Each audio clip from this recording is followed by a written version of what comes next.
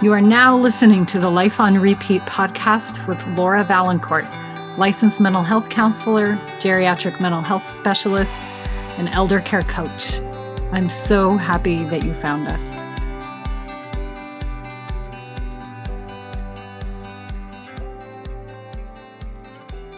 So hello, everyone. I am really thrilled to have this guest with us today. I have Christy Yates, and she is an author, an amazing woman. She actually was highlighted in our Get in the Lifeboat Summit that we had last year. Has it been almost 2 years now? I think it's been 2 years. Time is flying. Well, Christy Yates is the mother of two now adult children.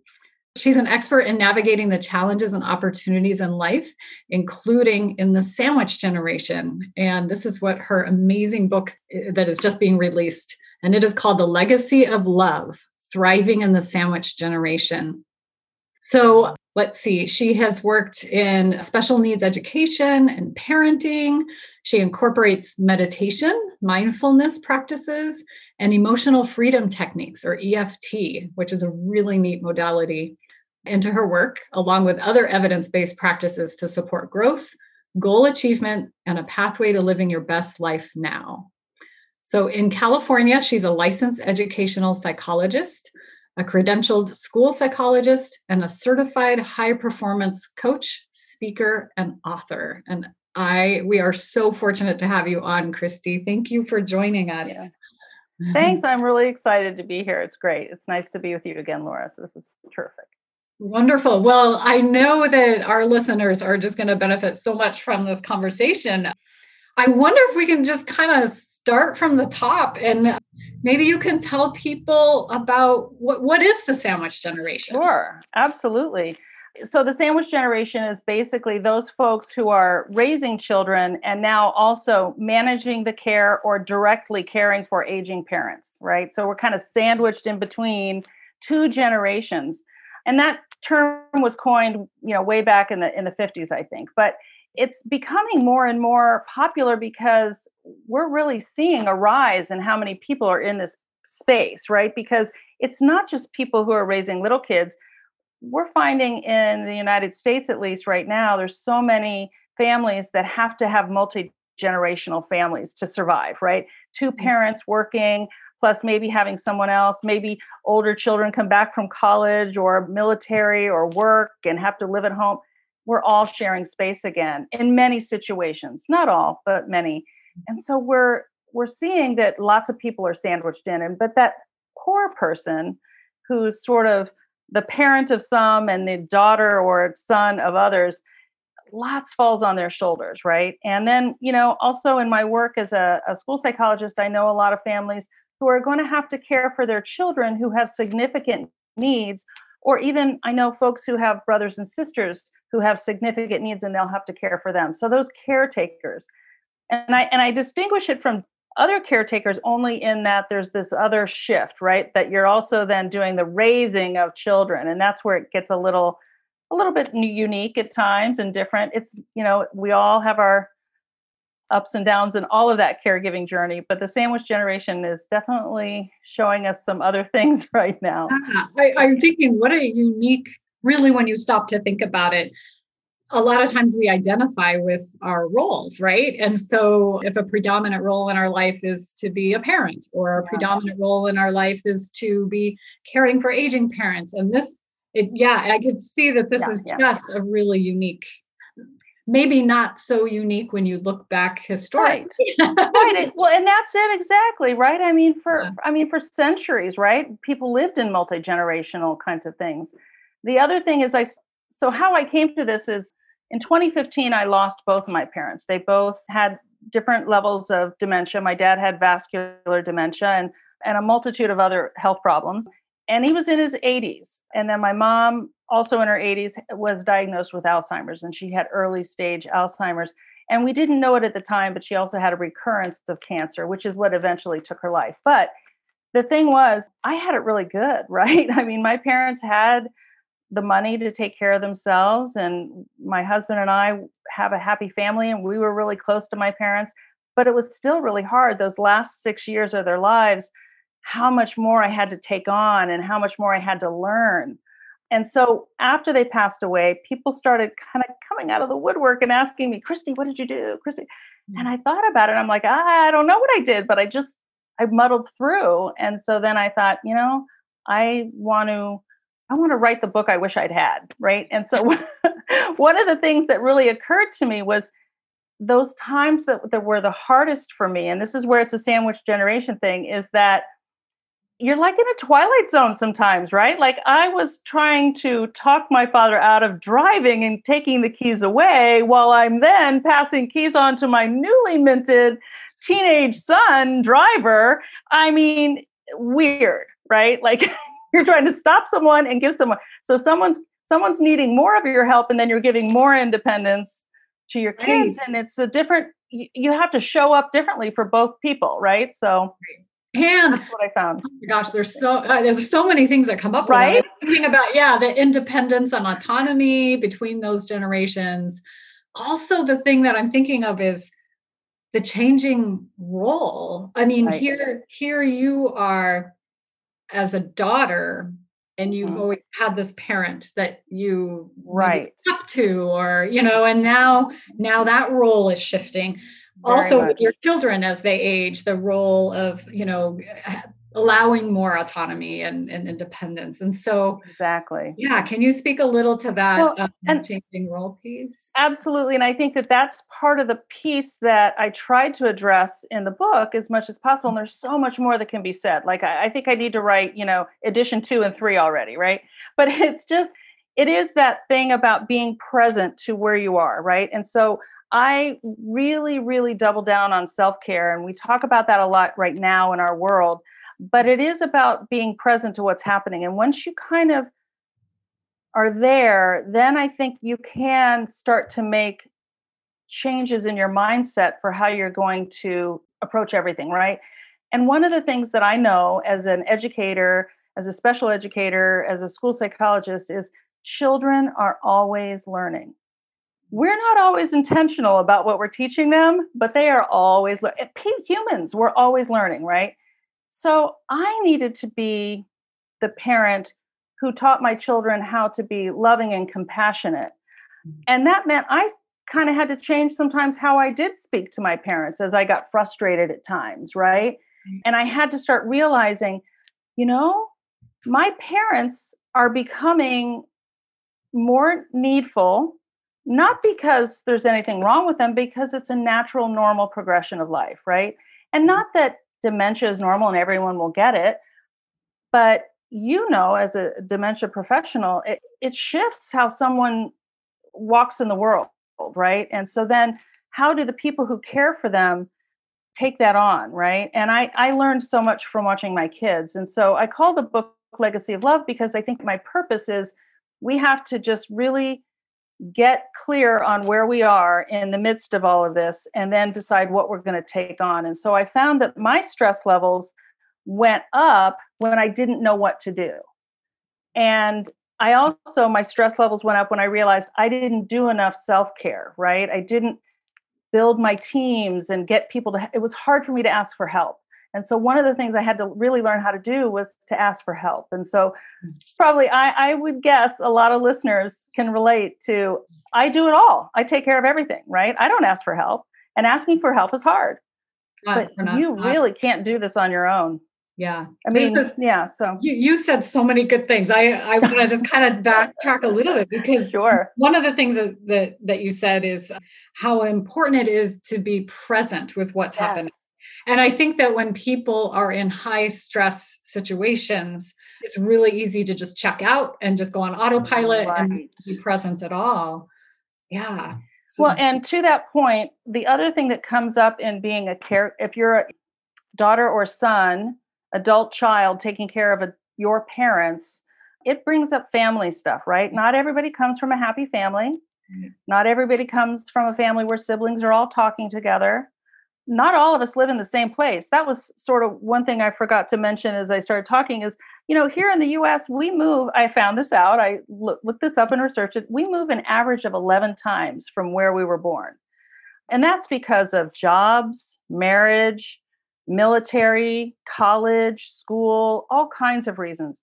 So we're not all in the same place anymore. That little thing where we were in a village and we all lived together and people helped, that's not there as much anymore. And so we can get together by Zoom, but you can't do all the caregiving by Zoom.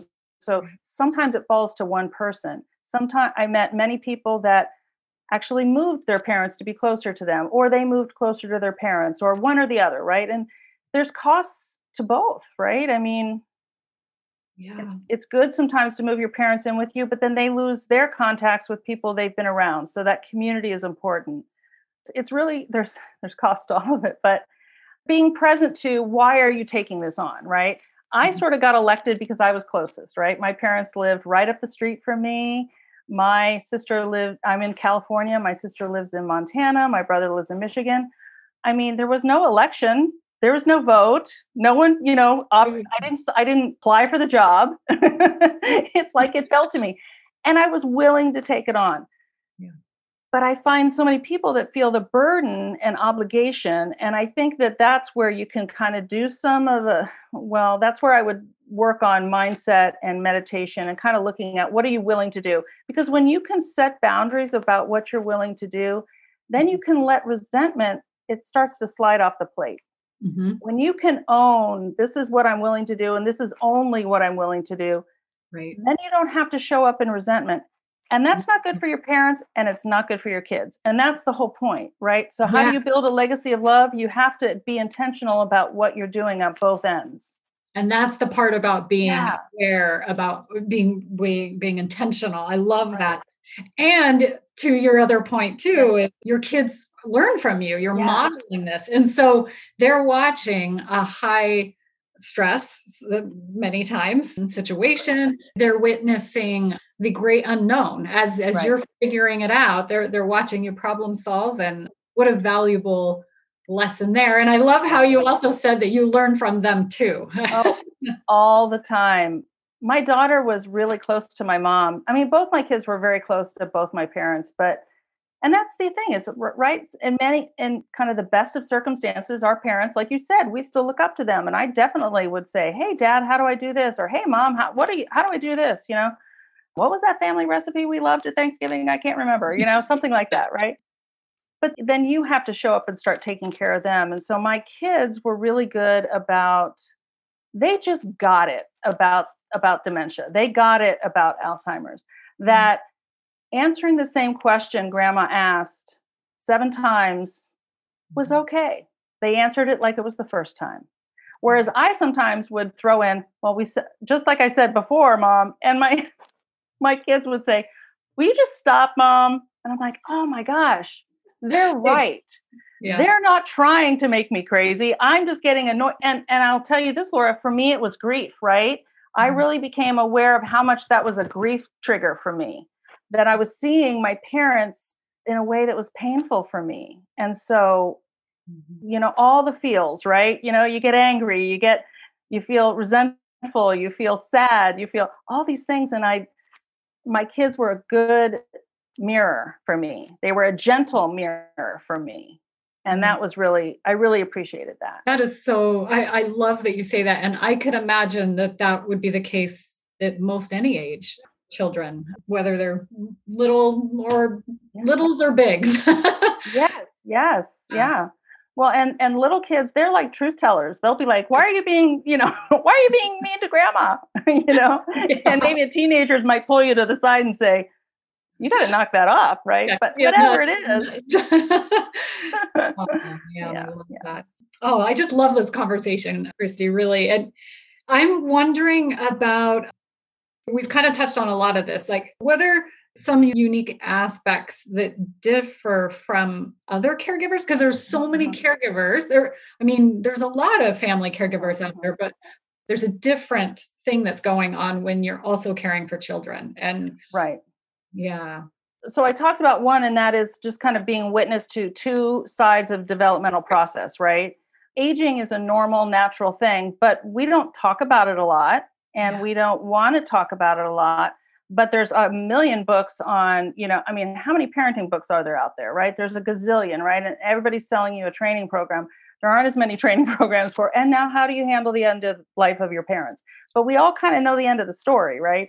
Mm-hmm. So we have to kind of get present to that. But the other piece that's really unique, I think, is that time. It's called the sandwich generation, and you can imagine this squeeze, right? But for me, it wasn't so much of a squeeze as it was a pulling, right? Because I felt pulled apart. There were so many times when the crisis for my parent, like emergency room calls, emergency room visits are not scheduled on the calendar, right? So they sort of don't pay attention to the parent-teacher conference I had to go to.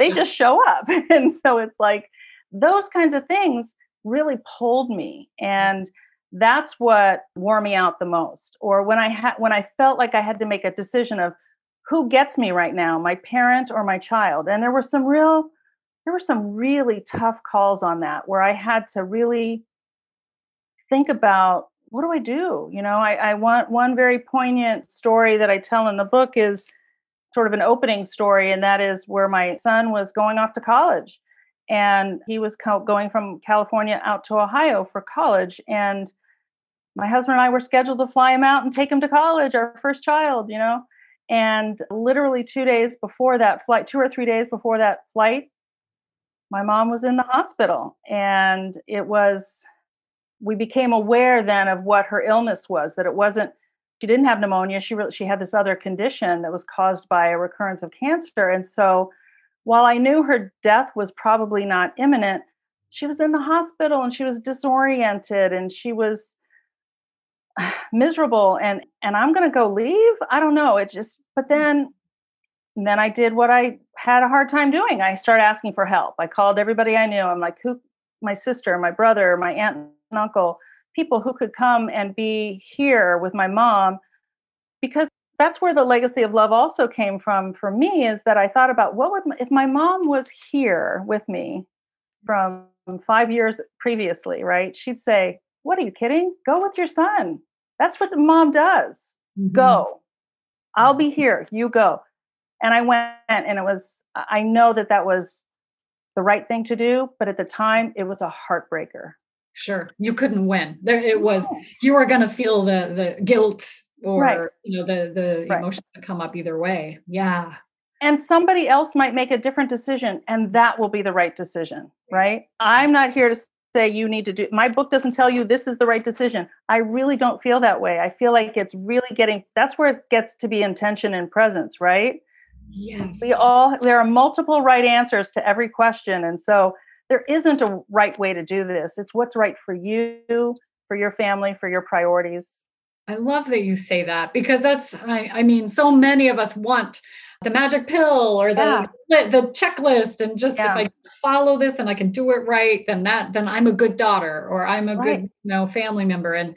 And you just point out the reality is that life isn't black and white. It isn't right or wrong all the time. And sometimes the decisions and choices we have to make it doesn't always feel good.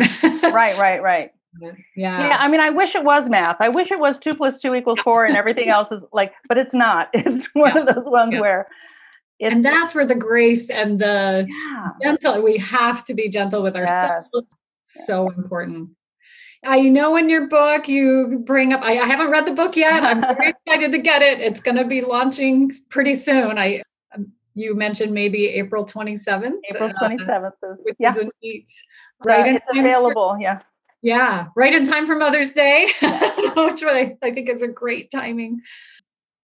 Can you talk a little bit about the need to have those difficult conversations, like about end of life? Yeah. Who needs to be part of that conversation? How do you talk about that? Yeah, that's kind of That's a really good one. And I interviewed an estate attorney and a money management professional and some other folks. And that was a lesson I learned from my parents. They had made a lot of decisions long before they needed to, right? Mm-hmm. And I kind of go back to, that's the legacy of love they gave me, is that they made some of the hard decisions before I ever had to make them, right? They did take care of their finances. They made very clear that they didn't ever want to live with my brother, my sister, or me. They didn't want to live in our home. They said, we are comfortable with going to another sort of facility. That's fine. We'd like to stay in our home as long as we can, but we don't, that's our wish. So I didn't have to really debate that, and it was a done deal. So they made a lot of decisions ahead of time. So I didn't have to think about it. And I know I've had conversations with other people, and a person has said, I don't really care, do whatever you want. And that's feels like it's a very freeing thing, but it's very hard for the person left behind when you're in the midst of grief and there's so many other things to do, that having to have those heavy decisions about cremation versus burial, or those are questions that when we can solve those ahead of time and we ask people what they want, then it's actually a real gift, right? So of course, estate planners are going to tell you all these conversations, have them earlier rather than later. And I think that's really wise. I was very taken with a book by Atul Gawande, who's a really wonderful physician who has written some marvelous books. And one of them that I loved was called Being Mortal. And he talks about end of life discussions. And one of the things he talks about is emphasizing not so much like all of those kind of nitty gritty things, but also what do you want at the end of your life? Mm-hmm. And it's really not about dying. It's about living, right? It's a conversation about living. How do you want to live the last years, days, hours of your life, right? And so while those seem like really difficult conversations, they can be very loving conversations, because we're talking about here's what I want you to do for me. And then we have the opportunity then to honor their wishes, right? And I talk about this in the book that, these are not conversations you have at Thanksgiving dinner, right? This is not the conversation you have at the Super Bowl, right? This is like, you take your time, and it's probably a conversation you're going to have more than once. And so when you can start doing that for your parents, but also it triggered my husband and I to start making some plans. Sure. Yeah. Because I was so grateful that my parents had made certain plans that now I thought, you know what? I know we're pretty young, but no one knows, right? So let's kind of lay some things out. So that was important. And I think I learned a lot in that process. But yeah, I think it is important to do it really often. And again, this is a place where you're really going to want to be present to what's your purpose, who needs to be there, have to be really honest with yourself about relationships with siblings and other family members. If there's a toxic level of problem, sort that out before you have that conversation. But it is important to have some time to talk about end of life, because you're really talking about life, you know, and how you want to live it at the end. Do you want to be on a respirator? Do you want a feeding tube? What do you want? What don't you want? Yeah. Getting clear. I love that you mentioned that you can always change. You never know until the moment comes really what needs to happen.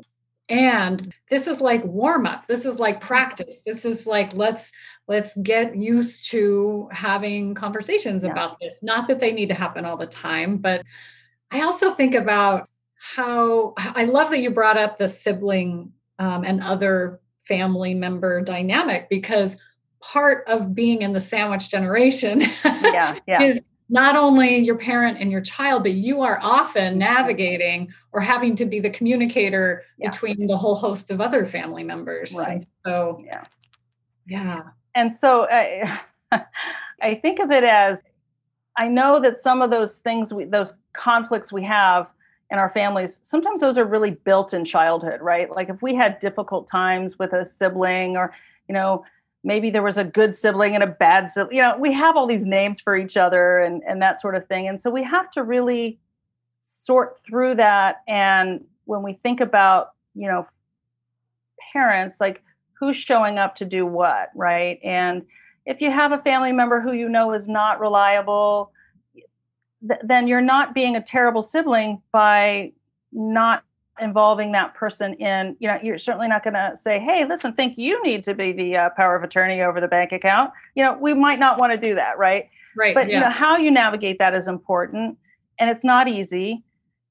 Wow, that was something that a lot of financial people pointed out to me, was just that everybody's happy until money starts to be the issue. So the more you can kind of clear that up ahead of time, I think is important.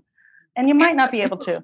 Well, but also what I hear you saying is you're kind of normalizing this also, that it is very common, and you can have all of your ducks in a row and all the I's dotted and T's crossed, and still some old unfinished business could raise its head between you and your sister, or right.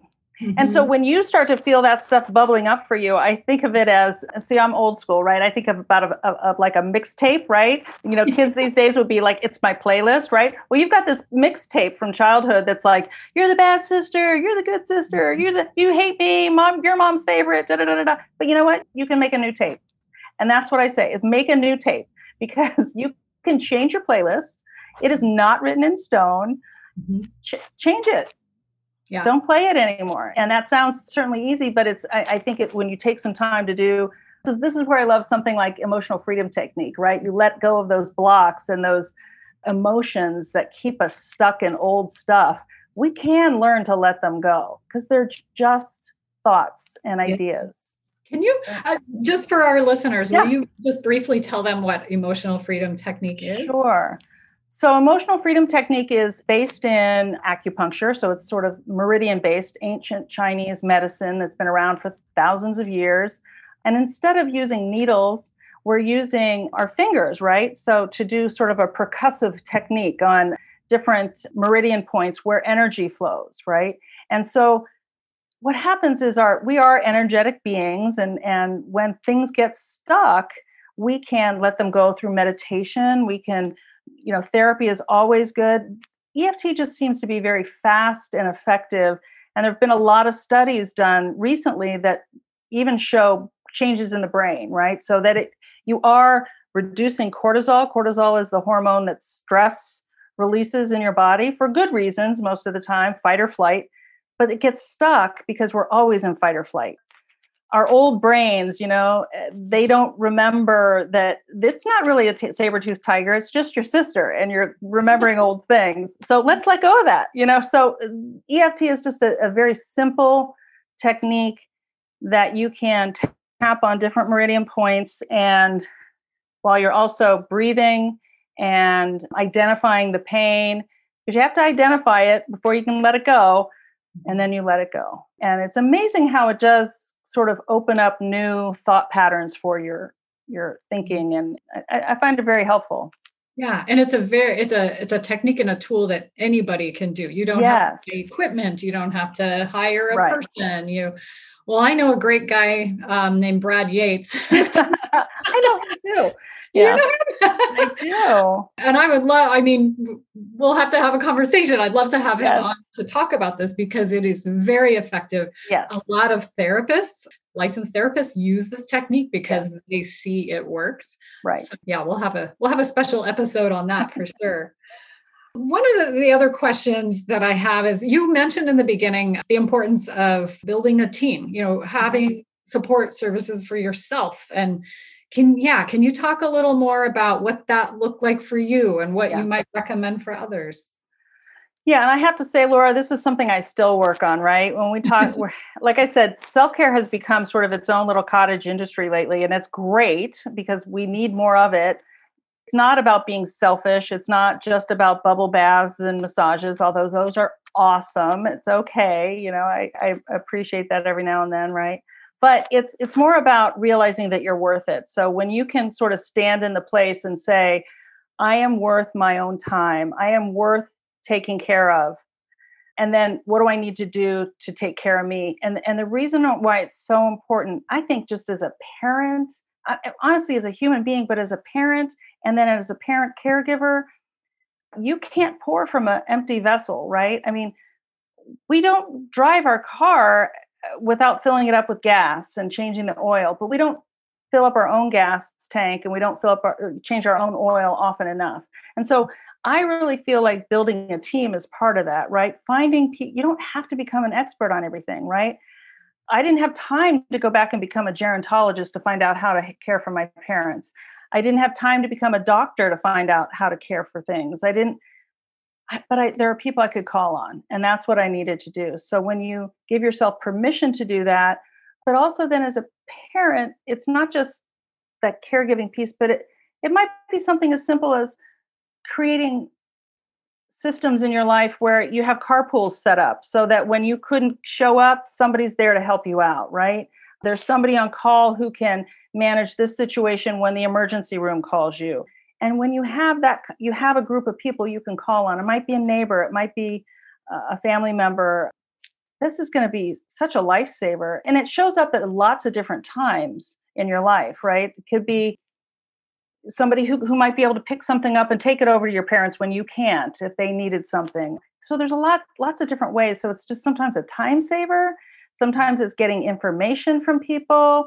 Sometimes it's getting expert advice from people who are able to give it to you. And then sometimes it's just taking time to say, I need a break. And there were times when I needed to say, I'm leaving, I'm going to go over here and have an afternoon to myself, because it was important for me to just let it all go. And doing that often enough. And honestly, when you walk out the door, that's when everybody's going to want you, and you still have to walk out the door unless there's blood involved, right? This was always my thing. If you're bleeding, I'll stop you. But I love it. Well, and I can also see, even if you never need to use the resource or the backup or the team member, just knowing it's there, I imagine, can give a lot of relief too. Yeah. I also found a lot of support in online groups. There's a number of online groups where you can talk to other people. And when it's a group that's well moderated and there's not anything inappropriate going on, then there's not a lot of advice giving. There's a lot of empathy given. And that's something you need too. No judgment, right? Because we can get judged. That's the other thing that's happening, I think, in our world right now, is there's a lot of judging what your choice is. And I don't feel that that's helpful. I feel that I can't know what's best for someone else, but I can certainly talk to people about how you might prepare yourself to make a great decision. You know, here's how you might weigh things out, and then make your decision, do something, take care of yourself. And like I said, people might have handled things differently than me, and that's fine. One of the things I did that was really helpful, very self-care oriented, is because my brother and sister were so far away, we kept in touch often, but I said to both of them, listen, I need to know that you support me in this. And the way I'm going to know that you support me is that if I have a question, I'm going to ask you. If I tell you I made a decision, supporting me would not look like telling me how I did it wrong. Let me ask you, and then I'll take everything you give me. But if I tell you what I've done, please don't second guess me. That's not going to help me. And they were fine about that. But it took a lot of courage on my part to say that, because that's not a conversation I ever thought I'd ever have. Right. And it's not a conversation that most families have with each other. I love that. Was really beautiful. And I'm sure for any listeners out there that just needed that little piece of encouragement or advice on maybe having that conversation, maybe stating clearly about what is helpful for you. Exactly. Because people aren't mind readers, right? I even there are times I have to say to my husband, this is what I need from you right now. Right. Yeah. This I don't need, but this I need. Here's how you can say that. And it's not, I have a sense of humor, so I tend to do it with as much humor as possible, but it's being clear. And the only way I can say that is, again, going back to being present to what do I really need? What do I really need? And I can't do that if I'm scattered and I'm, crazed. So that's when you kind of slow down and figure that out. That's the theme. That really, we sandwiched it, right? The first thing you said and the last thing is be aware of yourself and be present with yourself. Yeah. Well, Christy, this conversation, it was so valuable. And I'd love it if you could share with our listeners, how can they find out more about you? How can they find your book? Absolutely. My book, right now, you can pre-order the ebook, and that's selling on Amazon, and it's called Building a Legacy of Love, Thriving in the Sandwich Generation. You can also go to my website, which is simply ChristyYates.com. So it's pretty simple. And it's Christy, CHRISTY, and then YATES. So ChristyYates.com. And there's a link in there to get to the Amazon link. And then there's some other resources on there too. So that's the best way to find me. The book will be available in paperback on April 27th, just in time for Mother's Day, and then around the corner, Father's Day. Love it. Thank you so much. I so appreciate getting to know you and so happy to support your work. It is needed in this world. Well, thank you so much. And this has been a pleasure for me. It's always fun to talk with you, and I appreciate it so much. I hope you enjoyed this episode. The information shared in this podcast is not a substitute, nor is it meant to convey professional, legal, psychological, financial, or medical advice. If you can use such services, please seek them out from someone you trust.